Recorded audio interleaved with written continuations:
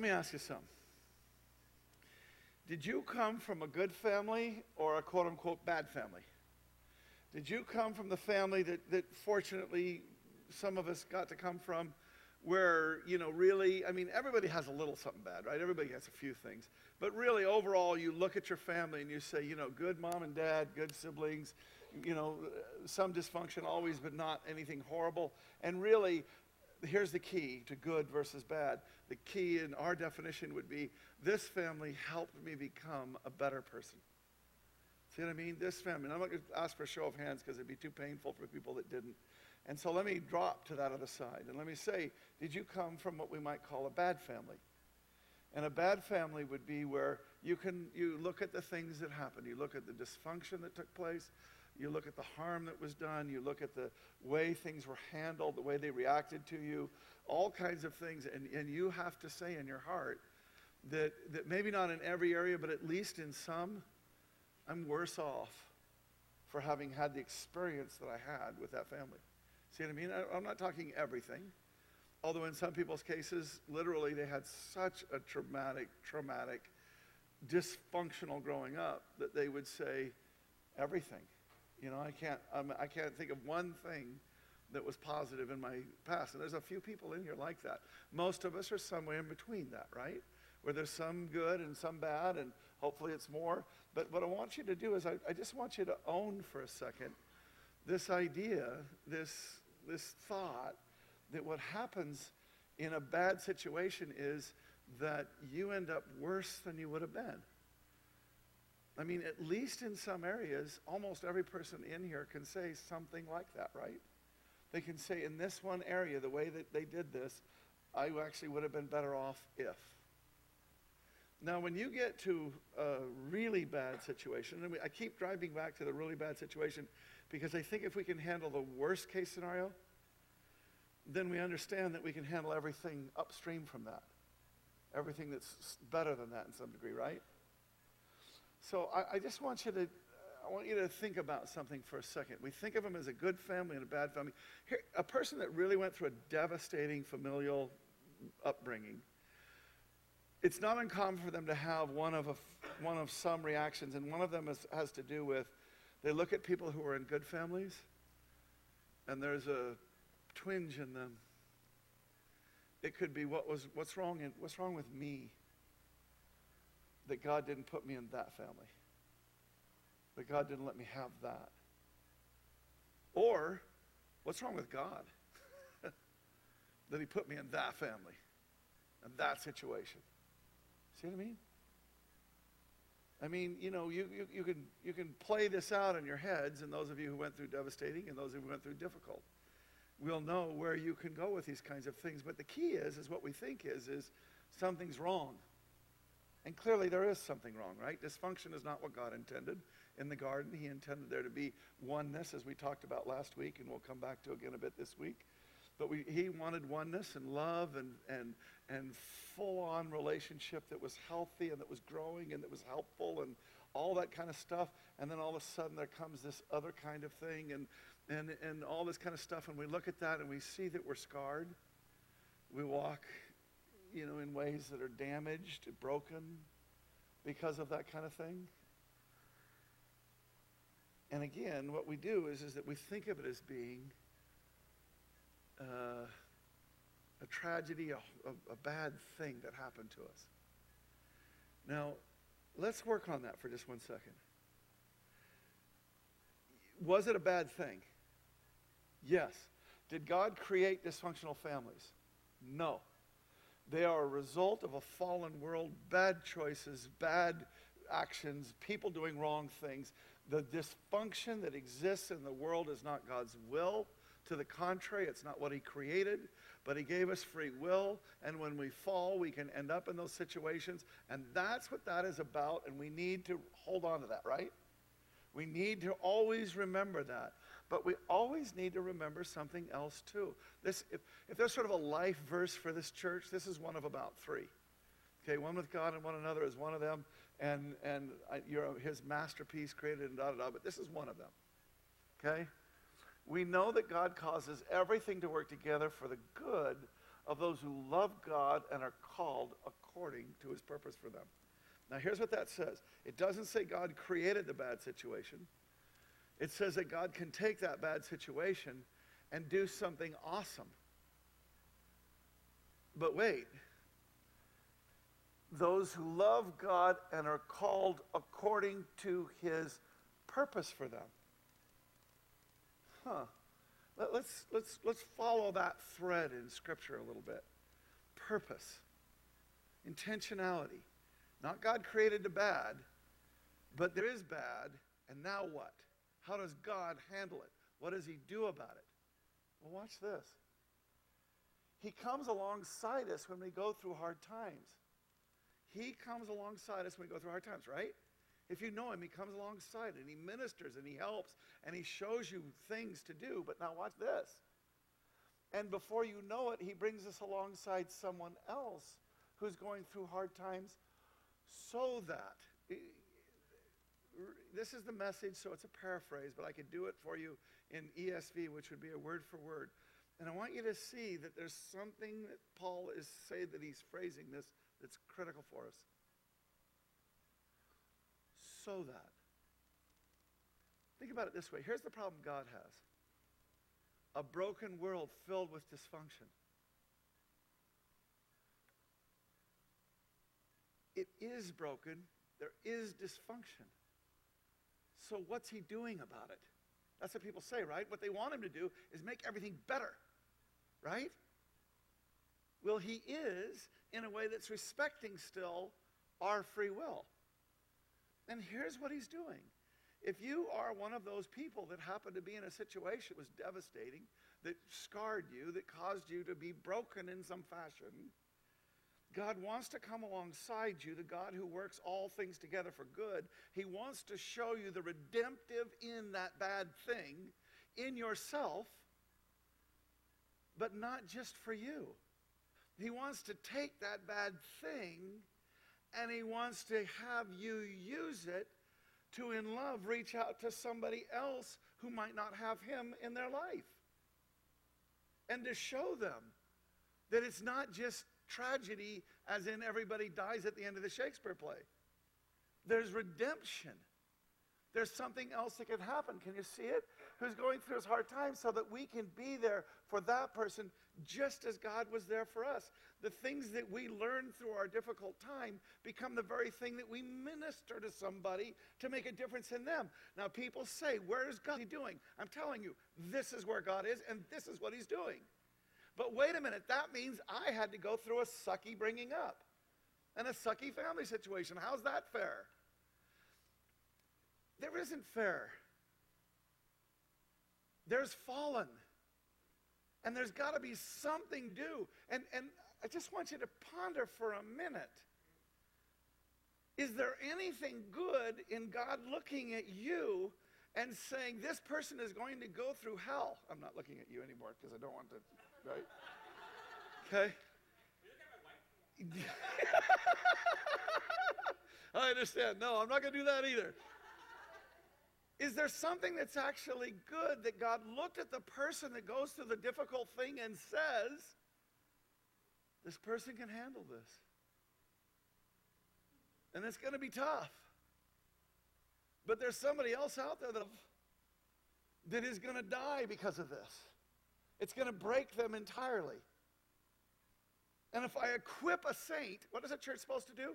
Equip the saints for the work of the ministry. Understand what I'm kind of saying here? What if part of what being church is going through really difficult things precisely so that you can learn how to get through difficult things so that you can minister to people who are going through difficult things? Does that make you out to be the unfortunate one all of a sudden? Does it?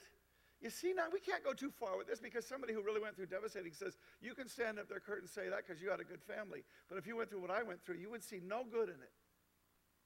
And my heart bleeds. But my God is bigger. And they know him. And all of a sudden we start seeing something. We start seeing that God has this economy that's upside down from the way that we think about things, isn't it? It is. Always. I'm just telling you. The way that God does things is just so different from how anybody thinks about them. And all of a sudden we see, what does it mean that God let me go through a really difficult situation? It means he thought I could handle it. He knew that I would get through it. He knew that I would have what it would take to reach this other person that he loves. And in the end, does Job have a complaint against God? Or does he think, my God used me for the entire world to understand suffering, to understand pain, to understand the deeper and bigger purposes and things, to understand that things are different than what we think. See, if we continue to walk through this, we are God's masterpiece. He has created us anew in Christ Jesus so that we can do the good things he planned for us long ago. Now, I can tell you, before, if I hadn't done what I just did, we would have read that. We would have said, yeah, like, do worship or preach or help people or do whatever and all that kind of stuff. But all of a sudden, talking about we are God's masterpiece. Carefully drawn, carefully crafted. He created us new in Jesus so that we can do these good things. And what are the good things all of a sudden?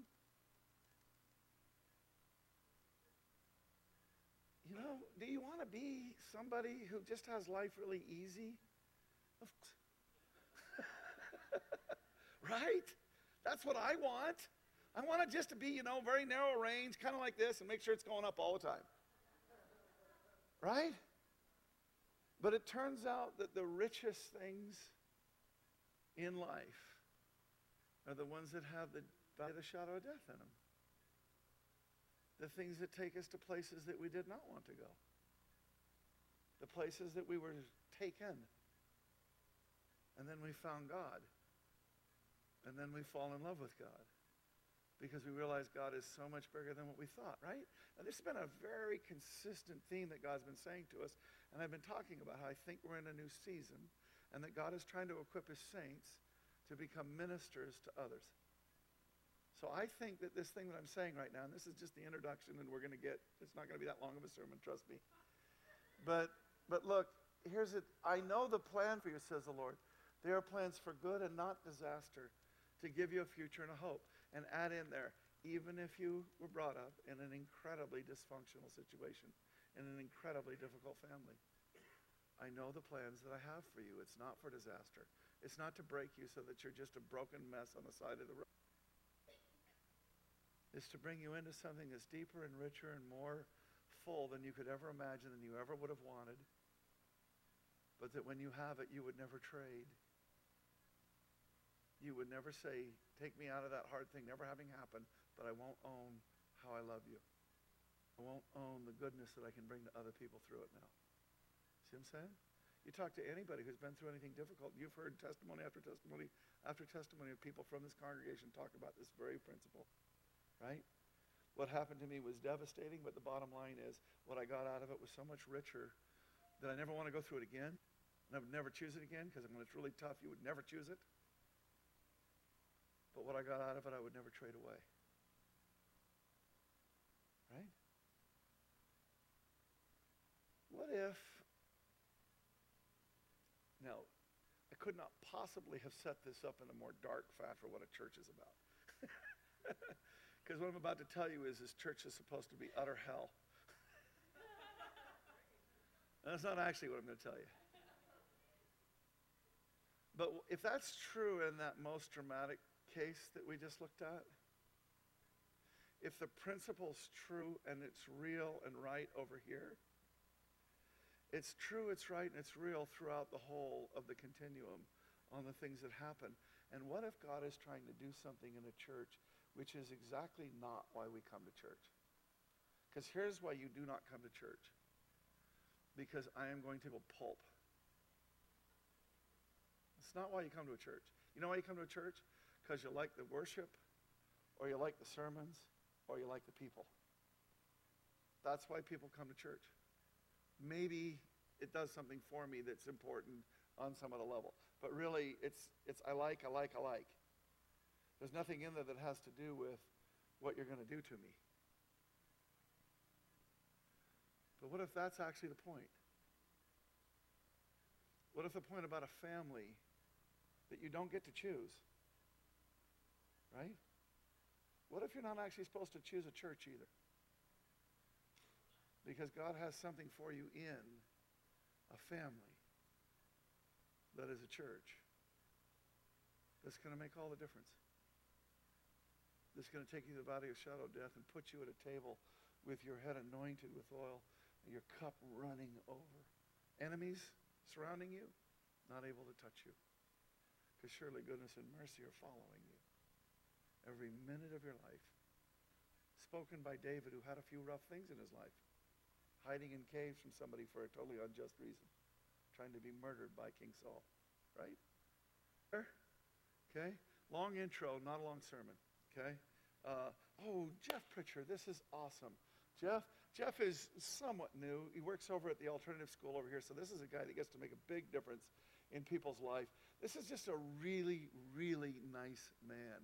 Okay? You're going to want to get to know him so people can see it too. Sorry, I know you hate that. But Jeff, pray for the sermon. Lift up another church, would you? Lord, thank you for gathering us all here today, whether we're wide awake or a little bit weary. Lord, I pray that you would just anoint the words that Kurt has for us today. And lift up Constance Free Church. It's a pretty big church in Minneapolis area. So, Lord, just thank you for today and bless the rest of the sermon. Amen. Thank you, Lord. In Jesus' name. So I never give the title of a sermon because it's just, what's the point? You know, I mean, if the sermon doesn't, the title doesn't help you any. But I'm giving you the title of the sermon today because I think that this is something that happened to me, and you're going to hear how it happened a little bit later. And this is just really important. I told you I think this is the beginning of the year. You guys know, if you've been here very long, you know that what we try and do is let the Lord lead us week by week. We really are trying to be Spirit-led in everything that we do. And I know that's true from the pulpit and the things that we're doing here. I know it's true of worship, and I know it's true of how we plan and organize and so on. We're really going after God being able to lead us. And that doesn't say we don't have planning, but it is to say that we're just very careful about doing our planning in such a way as that God can have his will. So even what's happening right now was not the plan that we had for the beginning of the year. We had a different plan. But as things unfolded, particularly as God did what he did last week in the sermon, what happened was I felt like God wanted to do something more, and I didn't know what it was. I sought him, and this is what came out of it. The year of becoming family. We talk about being family here all the time. The fact is, as a church, I think we're extraordinarily family. The degree to which we're family is so much higher than what I've experienced in all the years I've gone to church before this one. Having said that, are we really family? Are we family like you are when you can't choose your family, but you can choose your friends? Are we the kind of family where we're connected and locked in, where we're knit together, where there really is a family dynamic happening? What I want to suggest to you is yes and no. There's a lot more that God wants to do. And just like I said in the tithe thing, I think there's something corporate that God wants to do. Remember, he said, become one with God and one another, that the world might know. So I'll tell you, I think this is prophetic when I say this. I think that God is trying to tell us what he wants to do with us this year. Now, let me tell you, I don't think we have to do it.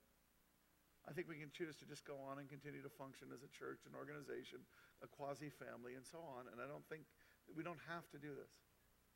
And if we do, we will have missed out on what God was with us. Or we can embrace the work of what a family is. Because here's the truth. Even in the best families, there's significant dysfunction. Why? Because there's people there. Right?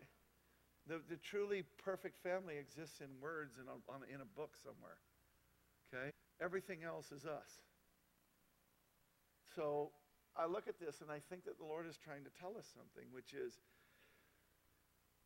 if you'll let me, no, that's not the right wording. If you will agree to it, I'd like to take you someplace. And when you get done, you're not going to be willing to trade it for what you had. You know, don't go through that experience, but you got to go back to what you knew before. Okay? I think that's what he's doing. I really do.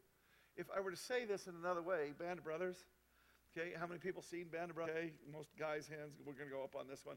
Band of Brothers. Okay, here's what Band of Brothers is about. This is extremely common. It is a group of men. What was the size of the grouping?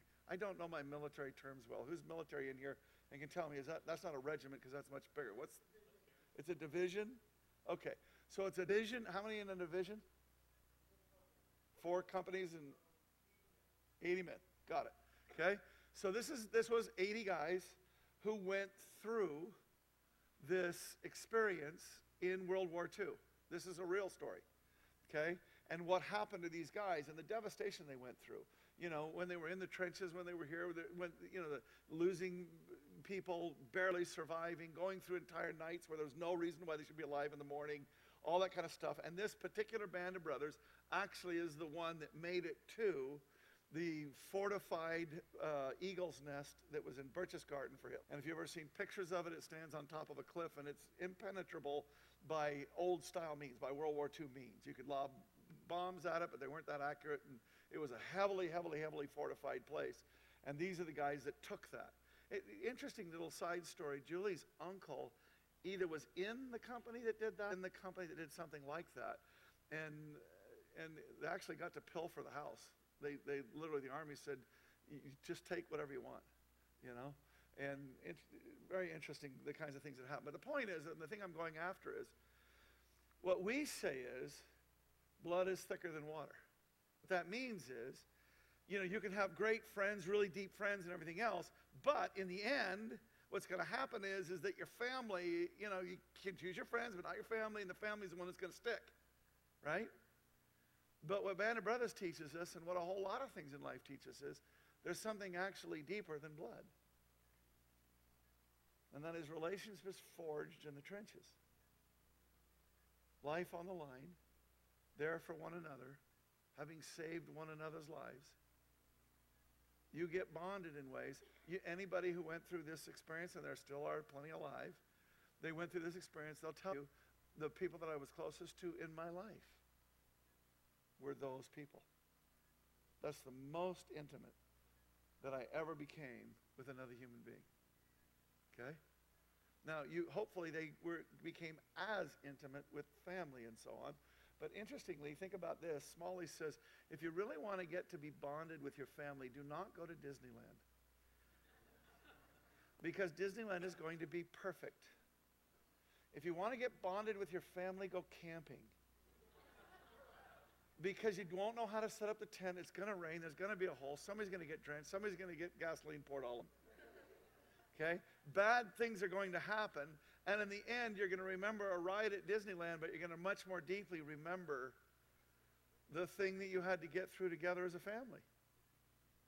Those are the things that bond you. It turns out that the hearts welded by trial are the hearts that stay one. Right? These are the ones that do it. And I want to suggest to you that there is as it says, iron sharpens iron as another man sharpens another. Well, let's just take this idea and let's go a little face something, okay? This is what's called a diamond in the rough, okay? Now that diamond right there has all kinds of sharp edges on it, and trust me, when a diamond has a sharp edge, it's a sharp edge, okay? It'll cut you up, okay? So that's a diamond in the rough. Now, in order to make this diamond worth something, in order to make it, why is a diamond worth something? Why is a diamond the gemstone that people value the most? Other than, you know, De Beers doing a marketing job and making them think that it was scarce when in fact they're everywhere.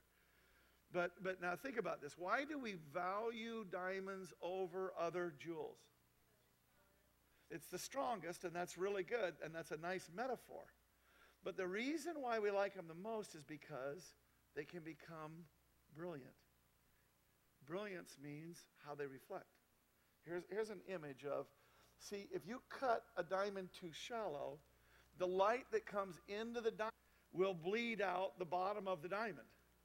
If you cut it too deep, it will in fact reflect, but it won't reflect at the right angle, and it'll end up bleeding out the other way. This middle one is what you're trying to hit with a diamond. When you get it just right, When you are, to use the phrasing of Romans 8:28, when you are his masterpiece, you have been cut to the perfect depth so that he can come in, bounce around you, and come back out looking like still him. When it's not right, if going back to that diamond in the rough, if light comes into the diamond in the rough, what happens? It still is really pretty, isn't it? But that's not anything at all like what we're looking for. And what we're looking for, like I say, is this peculiar thing of being able to have God come into us and have it bounce around inside of us in a way that does not occlude, but allows him to shine forth in brilliance. See the metaphor? So in order to do that, of course, this is just taking the rough cut. And look at all the steps that it takes just to do a rough cut. Okay? And then, but that's only the beginning of it. This is something that I didn't even know about, so I started researching this because I felt like that's what God wanted me to do. This is called, I've already forgotten the name. Is it bruising? Who's a diamond cutter in here? Does anybody, what's that? Yeah, yeah, true. This is what you do is you take one diamond and you spin it one way, and you take another diamond and you spin it the other way so that you can roughly round off the diamond. See what I mean? And get down to the size of diamond that you want. And why you have to use another diamond is because it's the strongest. Nothing else will do that. Wait a minute, think of the metaphor. Nothing else will cause those rough edges to be knocked off. I have this image. There is this place in God that he wants us to fit, that he has made for us. And it is perfectly faceted in brilliance so that it reflects all of his glory, so that his glory coming in and going out is perfect, right? And what happens is that we're diamonds in the trying to fit in a perfectly faceted spot in God. And so what's happening between you and God is that we're actually ripping him to shreds because we don't fit. And so God, who is on the cross, taking that and bleeding from us ripping him to shreds, what he's doing is this a relationship on the horizontal to bruise one another. I think that's the actual technical term. To bruise one another, which is to knock off rough edges. If you get what I'm saying, think about a marriage. Okay? You know, there's a season where you think both of you are perfect, and then you get married, and then you find out that you're not. But you stay in the marriage because what God is doing is that he's bruising the both of you to knock off rough edges. See it? And I get this image that that's what God is trying to say here. And then they have to do, then you see these are chisels, and you see how the chisel has to have a diamond in it because, again, you can't cut a diamond with anything but a diamond. It's the only thing that's as strong as. And even then you have to cut it just exactly along its right plane or it'll actually break the chisel side. See what I mean? It's not like that diamond is stronger. It's that you have it in exactly the right place to where, as Michelangelo said, you know, David was already in the slab of marble. I just had to cut away what wasn't him. See? What God is doing is he's saying, I know what I made. There's just a whole lot of nonsense around it.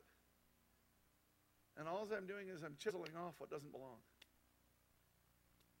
And I'm using the experience that you have with one another to do that. I'm using the relationships that you have. Well, no, that relationship is uncomfortable for me, so I'm going to leave because I don't like it. And so you walk away a diamond in the rough still. See? This is polishing, and of course that wheel has to be what? Flecks of diamond, because that's the only thing that'll polish it properly and get it just exactly with the way that you want it and so on. And then it'll finally get to brilliance. The journey that God has us on as Christians is taking us from diamonds in the rough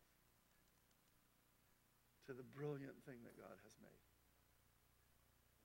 This is what he's trying to do. Last week, here's what we talked about.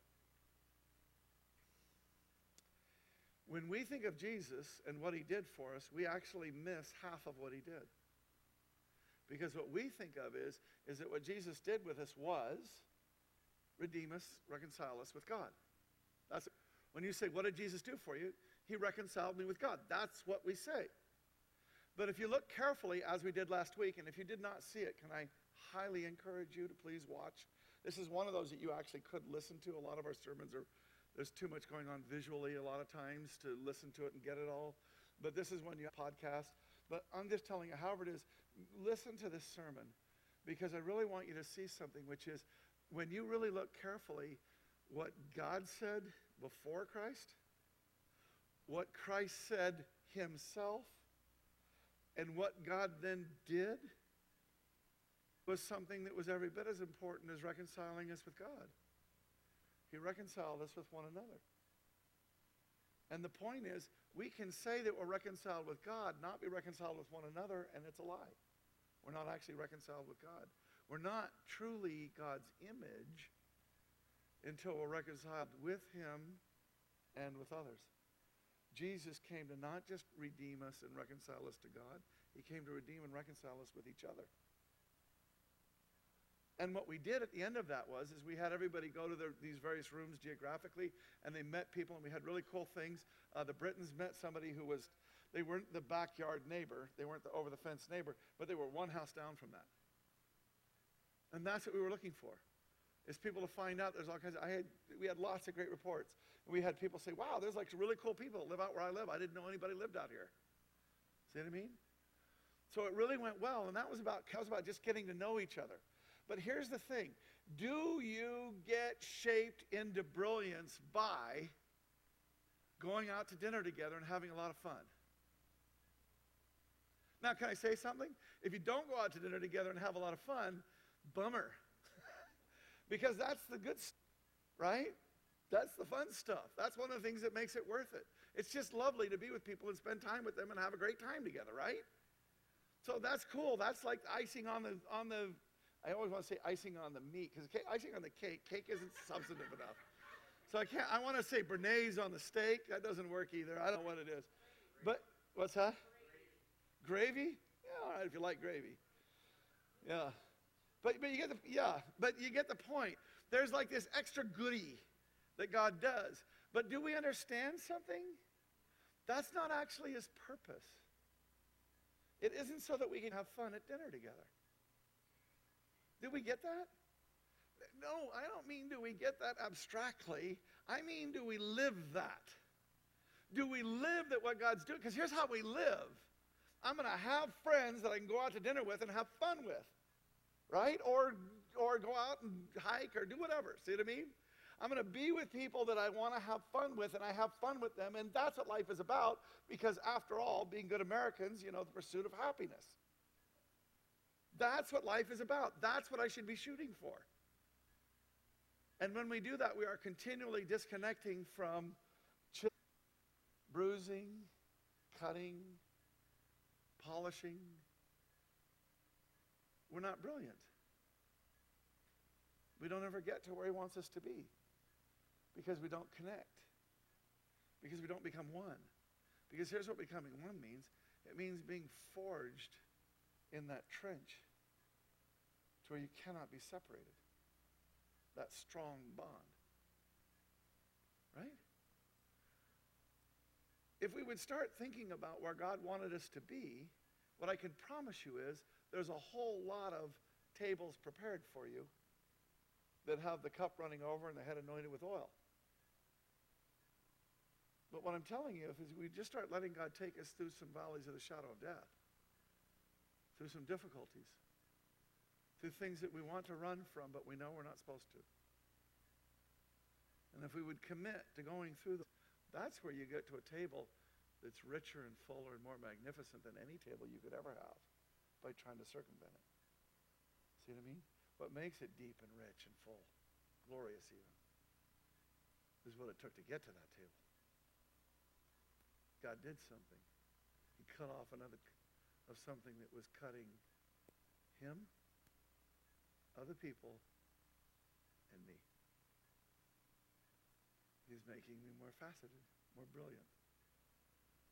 Are we there? Are we seeing and getting? Because what I want to say is, and again, we're talking about church now, talking about being a family now, right? And what I want to say is, you do realize that God absolutely does not need you to do anything. The God who made the universe, just as one example, and this is going in, now that should be a video that should be playing. Let me see if I can get it to play. Do you guys see that as a video back there? There. See, now this is going in magnitudes. See this? Now look how long it takes. It takes about 12 things to get to there. There's Earth finally. Right about now, when we get to human scale, which is right about here, now we're at 18 things. And it took 18 magnitudes to get down to it. But now watch this. This is another 18 that goes down to intimacy. So the God who can make things that's 18 magnitudes larger and 18 magnitudes more intimate, he, honest to God, doesn't need you to do anything. There's nothing you could do that would be like better than he did it.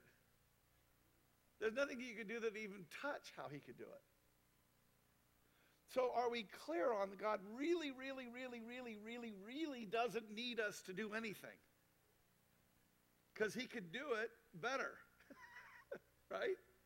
Well, then why would he have us do things, works that he prepared for us since before the foundation? Why would he have us do that? Because of what we're talking about. Because it's in this interaction with each other where there's this unfortunate reality of two actual human beings with desires and hopes and dreams and thoughts and agendas that have to rub up against one another. And we can be incredibly hard.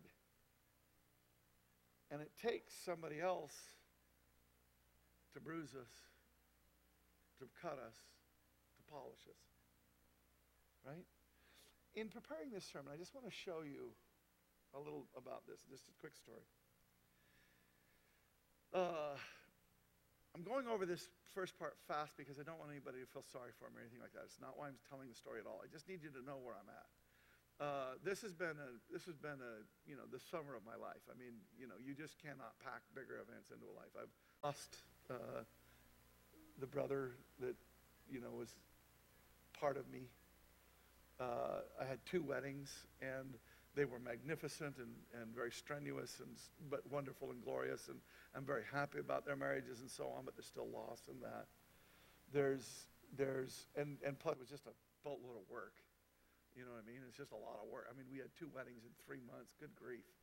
You know what I mean? That's just like, I told my daughters, I said, I always wanted you to be close, but this is ridiculous. Couldn't you just put them a year apart? Give me a tiny chance to breathe. And Julie too. And both Julie, I worked at church things the whole time I was gone. There was no vacation involved in either one of them. Maybe a day or 2 on the first one, and literally a half a day was all on the second one. I mean, we literally put a person into rehab when we were back. One of the ministry things we did, and that was just one of them. And it was either church work here or it was ministry work. That's fine. It's great. God's wonderful and awesome, and I'm not complaining at all. But I just want you to know that both Julie and I came home, and what we were saying is we have a problem. And the problem we have is we've been gone for a long time, and people want us to come back, ready to be back, as if we'd been gone relaxing. But instead, what we are is incredibly exhausted. And I feel fragile right now. I don't feel diamond, I feel like crystal glass. I literally do. In my heart, emotionally, I feel like crystal. And I feel like something could hit me too hard, and I just shatter. And I'm doing great, and God is wonderful. But I want you to see an impact that had. And the impact that it had was on Monday, it was Labor Day, and I was just so tired, and I thought, you know what? I'm not going to do my walk, do anything. I'm just going to really try and take the day, and I ended up working the entire day. Stupid me. My fault. Not God. My fault, right? And then Tuesday came, and I was so exhausted from the really long day I'd had on Monday that I wanted to go for my walk, and I have to preach, right? And I go for my walk for lots of reasons. But I would say that the average amount of time that I sermon before I write it, which is on Thursday, is about 5. I've spent about 5 hours praying about the sermon, just the sermon. Other things I prayed about too.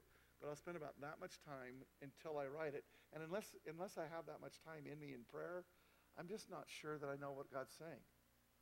See what I mean? I need that to just get to where I really feel confident that this is what God's saying, so that I can write it with some confidence and assurance and so on, right? You get it? So on Tuesday, just, again, exhausted and everything else, didn't get any prayer time in. On Wednesday, I said, I got to go out in my prayer time. I'm supposed to write it on Thursday, but likely I won't be able to write it on Thursday because it never works if I only pray one day before I try and write it that I could write it. It's just not there. I'm just not sure enough. I don't have God's heart. So on Wednesday, I'm just about to go out for my walk at about 11 o'clock, and I get this little prompting that says, don't worry about it. I'll do it. And can I just say how much I didn't trust that was actually God? Because that's so comported with what I wanted, which was not to go and do anything else, right? But God told me, I don't want you to do any work, and I didn't, and I took some time, and I didn't go for my walk, and I actually took some time. And then on Thursday, I was kind of like, okay, was that you? And I go out, and sure enough, I get out, and I'm about half hour into my walk, and all of a sudden, God just dumps this sermon, this thought, this idea. Now, you have to understand, we weren't planning on doing this sermon at this. But what I said is there was something God started last week that I feel like he's not done with, and that he wants to extend it to this week. And so I said, I just got to. So he dumps the sermon to me, and literally I wish you could hear one of my recordings, because when I get something I think is from the Lord so I don't forget, I'll go ahead and speak it into my phone, into Evernote, and I'll just speak it in there so I can record it. And literally, as I was listening to the recordings, I was, about every third recording, I would go, praise God, because of what he was doing, just dropping things in me. Now watch. So this is cool, right? And now listen to the rest of the story. What happened is it's Thursday. I know I'm going to be praying a long time. I was thinking I'd probably pray 2 to 3 hours so that I would really get the sermon, be prepared for it, and then write it, and it would take me the whole day to do it. We had a meeting at 5:30. I couldn't change. And I was really worried about, if I started at 6:30, I was very worried about getting done by 5:30. I really thought I wouldn't. At 6:30, I looked at an email. I thought it was a very quick call. I called the person. I said, hey, I got it, and feel free, and I'll make a quick call, and da-da. And they said, great. And then they said, hey, by the way, I heard about something, and da-da-da, and it opened up this whole other thing. Now, remember what I got in my agenda. But 2 hours later, I hung up from that phone call, 6:30 to 8:30. When I called the person, they said, do you know it's 6:30? And I thought it was 7:30. And I was like, no, I'm so sorry. I thought it was 7:30. But anyway, so 2 hours later, and then it was another hour plus just to make sure that I'd communicated with other people what had happened. So it's about 10:30 now, and I'm going out, and I needed the whole day, and I'm thinking there's no chance that I'm going to get through this. But I want you to understand what the nature of those conversations was in the morning. They were stone and iron sharpening iron. They were diamonds polishing each other. And when I went out and prayed, I didn't have enough time. I thought for sure I'm going to have to try and write it on Saturday. I hate doing that. I had a bunch of stuff going on Saturday already. Didn't want it. But what the Lord did was he said, this is what I want you to talk about. It's what you've been doing all morning. You've been being in people's lives in ways that are not easy, that were hard. Now, we love one another, and so that made it not overly dangerous. But let me just to make it clear how these things work. As time went on and things happened, it did sort of get twisted sideways a little bit at one point in time, and I ended up having another conversation with the same person because I thought I meant one thing, but after a little while it kind of became something else, as things do, because that's how we are as people. Do you know how exhausting we are with each other? Do you know how much communication it takes to communicate? Because I can tell you right now, I don't think we do. Because I think we put about 1/10 of the time in it, and then what happens is it's difficult, or it's this, or it's that, and then we run away. And disconnect from it. We leave it go. But I didn't leave it go. In fact, I ended up at this person's house at 11 o'clock at night. And at that moment in time, the thing that thought I was doing that morning, which I totally understood why the person didn't take it that way. Totally understood it. It was completely reasonable, the interpretation that they put on it. It was just, right? It was a 2-hour thing. It was a 4-hour thing done in 2 hours. But now all of a sudden in that second thing, 11 o'clock at night, on my Sabbath, by the way, which I would never do. But 11 o'clock at night, God got to finally say the things that I didn't take, of respect, of how I see this person, of what I think God's doing in their life, of the incredible places that he's taking this person. Now, I don't really care how the sermon goes all of a sudden. I'm thankful that it seems like it's going okay. Is it going okay? But you know when I get to heaven that God is not going to say, boy, you know, on September 13th, is it the 13th today? I don't even know. On September 13th, you really preached a good sermon. You know what he is going to say? Thank you for caring for that person like that. Thank you for doing what it took. And you were tired, and thank you for making that person, allowing that person to be so important to you that they got time in front of the sermon and time on a Sabbath. Do you see it? He is not going to say, thank you for what you did in some ministry. Of course, there's some of that, right? The task that we do shapes us too. But I just want to say that that's more regular gemstone stuff. The diamond stuff is us. That's what we are, each one of us. And God is using us in situations where he bruises and burnishes and polishes, and he does this incredible thing. And if we do not embrace it, if we do not dig into it, if we do not prioritize it, if we do not give it everything that we've got, I promise you, you will fart of brilliance. But if we will, in God, go after it, I can't promise you that every time it'll come out beautiful. But what I can promise you is that God will say, well done, good and faithful servant. As possible with you, be at peace. Let me paraphrase that. As far as is possible with you, do everything you can to value, to honor, to cherish, to raise up, to help, to bless, to minister from the ways that you've been comforted and everything else I've got that I can do through you. Raise up other people. Now, when we get together in the rooms afterwards and we see people that we can have dinner with, that's awesome. Have dinner. Have fun. It's great. Have fun. But do understand that in the end, what God is actually doing is he's trying to put us into a situation where the real stuff can happen. The important stuff. The other stuff is gravy. Okay? Put yourself in a situation where you can do that.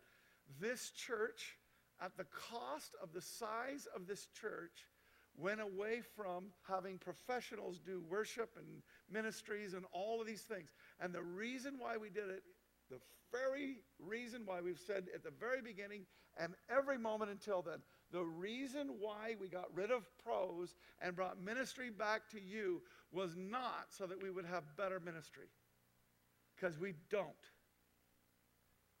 The reason why we did it was because it was going to cut us. It was going to bruise us. It was going to polish us. That's why we do what we do and the way that we do it. And frankly, it's worked pretty well. So, I want you to become a family. Everybody has a chore in a family.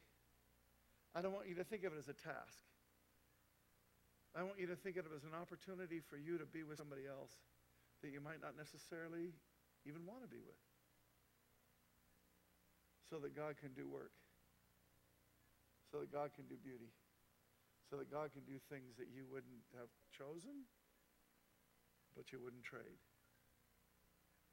With that in mind, you have a sign up. I want you to just turn to this. Oh, by the way, no, sorry, don't do this just yet. In every ministry, in a second here, I'm going to give you an opportunity to get involved in a ministry and let me make it clear, okay? Do you hear what I'm saying? I don't want you to sign up for a ministry because it's a task. I want you to sign up for a ministry because you're going to be with other people doing something. And that's going to give an opportunity for God to do some things. But here's what I want us to do. This is the prophetic thing that I'm asking everybody to do this year. If this is the year of becoming family, then whenever tension, conflict, disagreement this year, whatever tension, conflict, disagreement happens this year, let's all stop and ask this question. In other words, every time you're in a ministry, if you're thinking, oh my God, this is so inefficient, I can't believe this meeting's gone on for so long. Look, meetings should not go on for a long time. When they go on too long, people quit, I get it. But here's what I'm saying. When there's tension in a moment, let's not try and figure out how to get out of it. Let's try and figure out how to solve it. And let's ask ourselves this question: is this a family moment? If it was your family, you can't run away. You're going to see them again on another holiday, gathering, reunion, wedding, and you've got to work through this. Most of us don't, right? And hence a lot of burnishing and bruising and shaping to brilliance God would have done doesn't happen. So I'm asking us to do this. I'm asking us to think about what we do as family. And I want you, any ministry that you're in, when there's I want us to get really good at it. Here's what the youth group did. At one point in time, the youth group was having some problem with sort of snarkiness. People were saying things to each other in a way that was sarcastic and funny, but it was not great. Okay, it wasn't healthy. And so they came up with the word muskrat. And what muskrat meant is somebody said something, and let's just be aware of the fact that we're going down a road we don't want to go down. It'll call everybody back.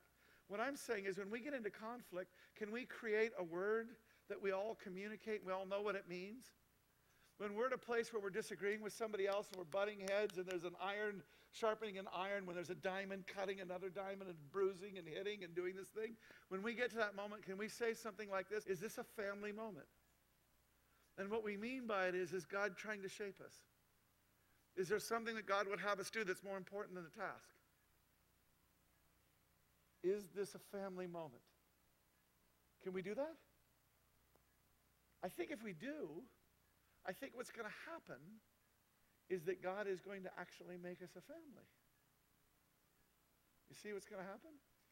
People that you had issues with and difficulties with, you're going to get bonded to in ways that are welded in the trench. Not at the nice dinner.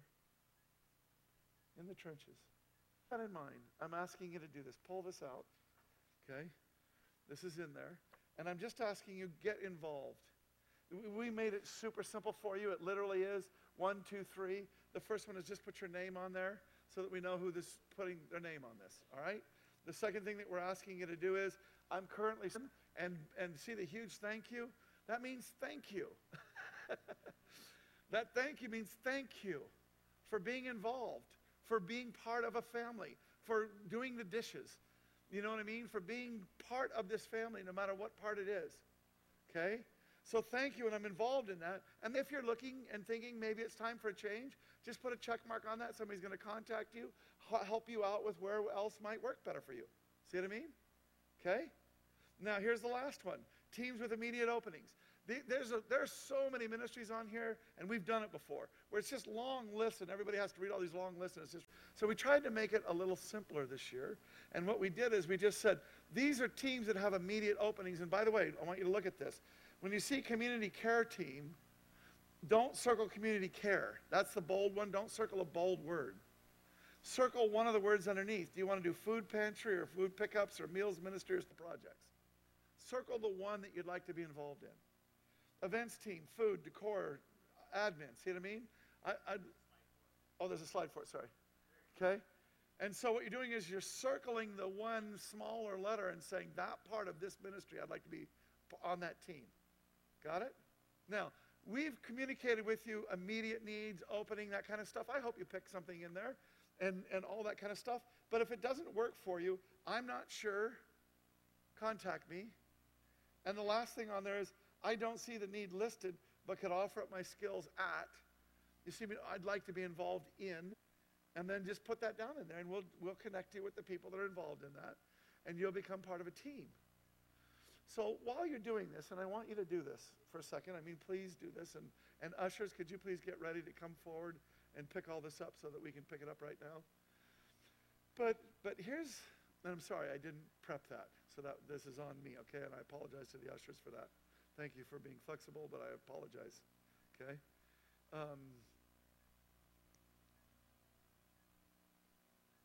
Will you please agree that you will not enter into this because your heart is they just need me to do something? That's the first level. I hope you understand that what I just preached, I meant. I hope you understand that God's trying to do something different. So would you not only not think we're just looking to fill needs, but would you also think this way? I'm not going into this because of the task. Because something needs to get done. I want you to prayerfully look at this list while we sing a song and do all this, and I don't know how we're going to do this, but I want you to take a minute, and I want you to pray about what God might quicken on there so that you can get involved in the thing that God actually wanted you involved in. I think there's a lot less of what I want in life than what we do by God's design. I think what God's trying to do is to say, do you trust me? And will you just do what I'm asking? Do we get it? So Lord, in Jesus' holy and precious name, would you take a body of believers, a family? Would you take the members and the amazing gifting that you have in this family? And would you cause that gifting to start to come out so that we could be as brilliant as a body as you wanted us to be? But God, that's not actually where we really put our emphasis this week. We put our emphasis on, would you make me as brilliant as you want me to be? Would you please put me in a situation that's going to polish me, that's going to cut me, that's going to bruise me? Would you put me into a situation that's going to stretch me beyond what I want, beyond what I'm comfortable, beyond what I even think is appropriate? Would you put me into situations that make a difference in my life? Thank you, Lord.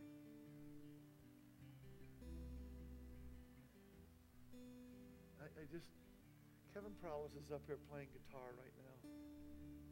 And I just cannot get my mind off of the fact of how many crappy things have happened with you on worship and worship team and all that kind of stuff. Bad happens on worship team.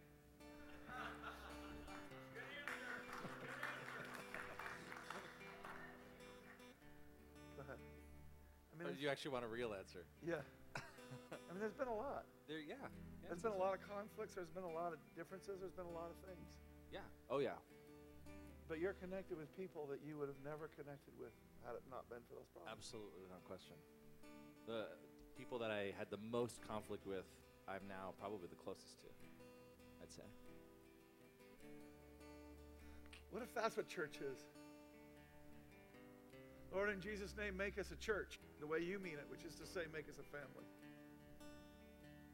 We reach down in front of us and we grab that cup, and in the bottom of that cup is this bread that has been broken, this life that we have broken by our choices, by our consumer mentality, by our choosing and doing things the way that makes sense to us, because after all, life is about the pursuit of happiness. When in Jesus' holy and precious name, it's about actually the journey that you have us on. And so in Jesus' holy and precious name, God, we have broke our own lives by pursuing something that seemed better, when in fact it was lesser. So would you just forgive us? We repent of the decisions that we have made that have caused us to not be as brilliant as you had intended. God, in Jesus' holy and precious name, thank you for Jesus on the cross who healed all of that, all of our brokenness, to make us whole, to make us one. So take together that you should be made whole and made one with one another. Thank you, Lord.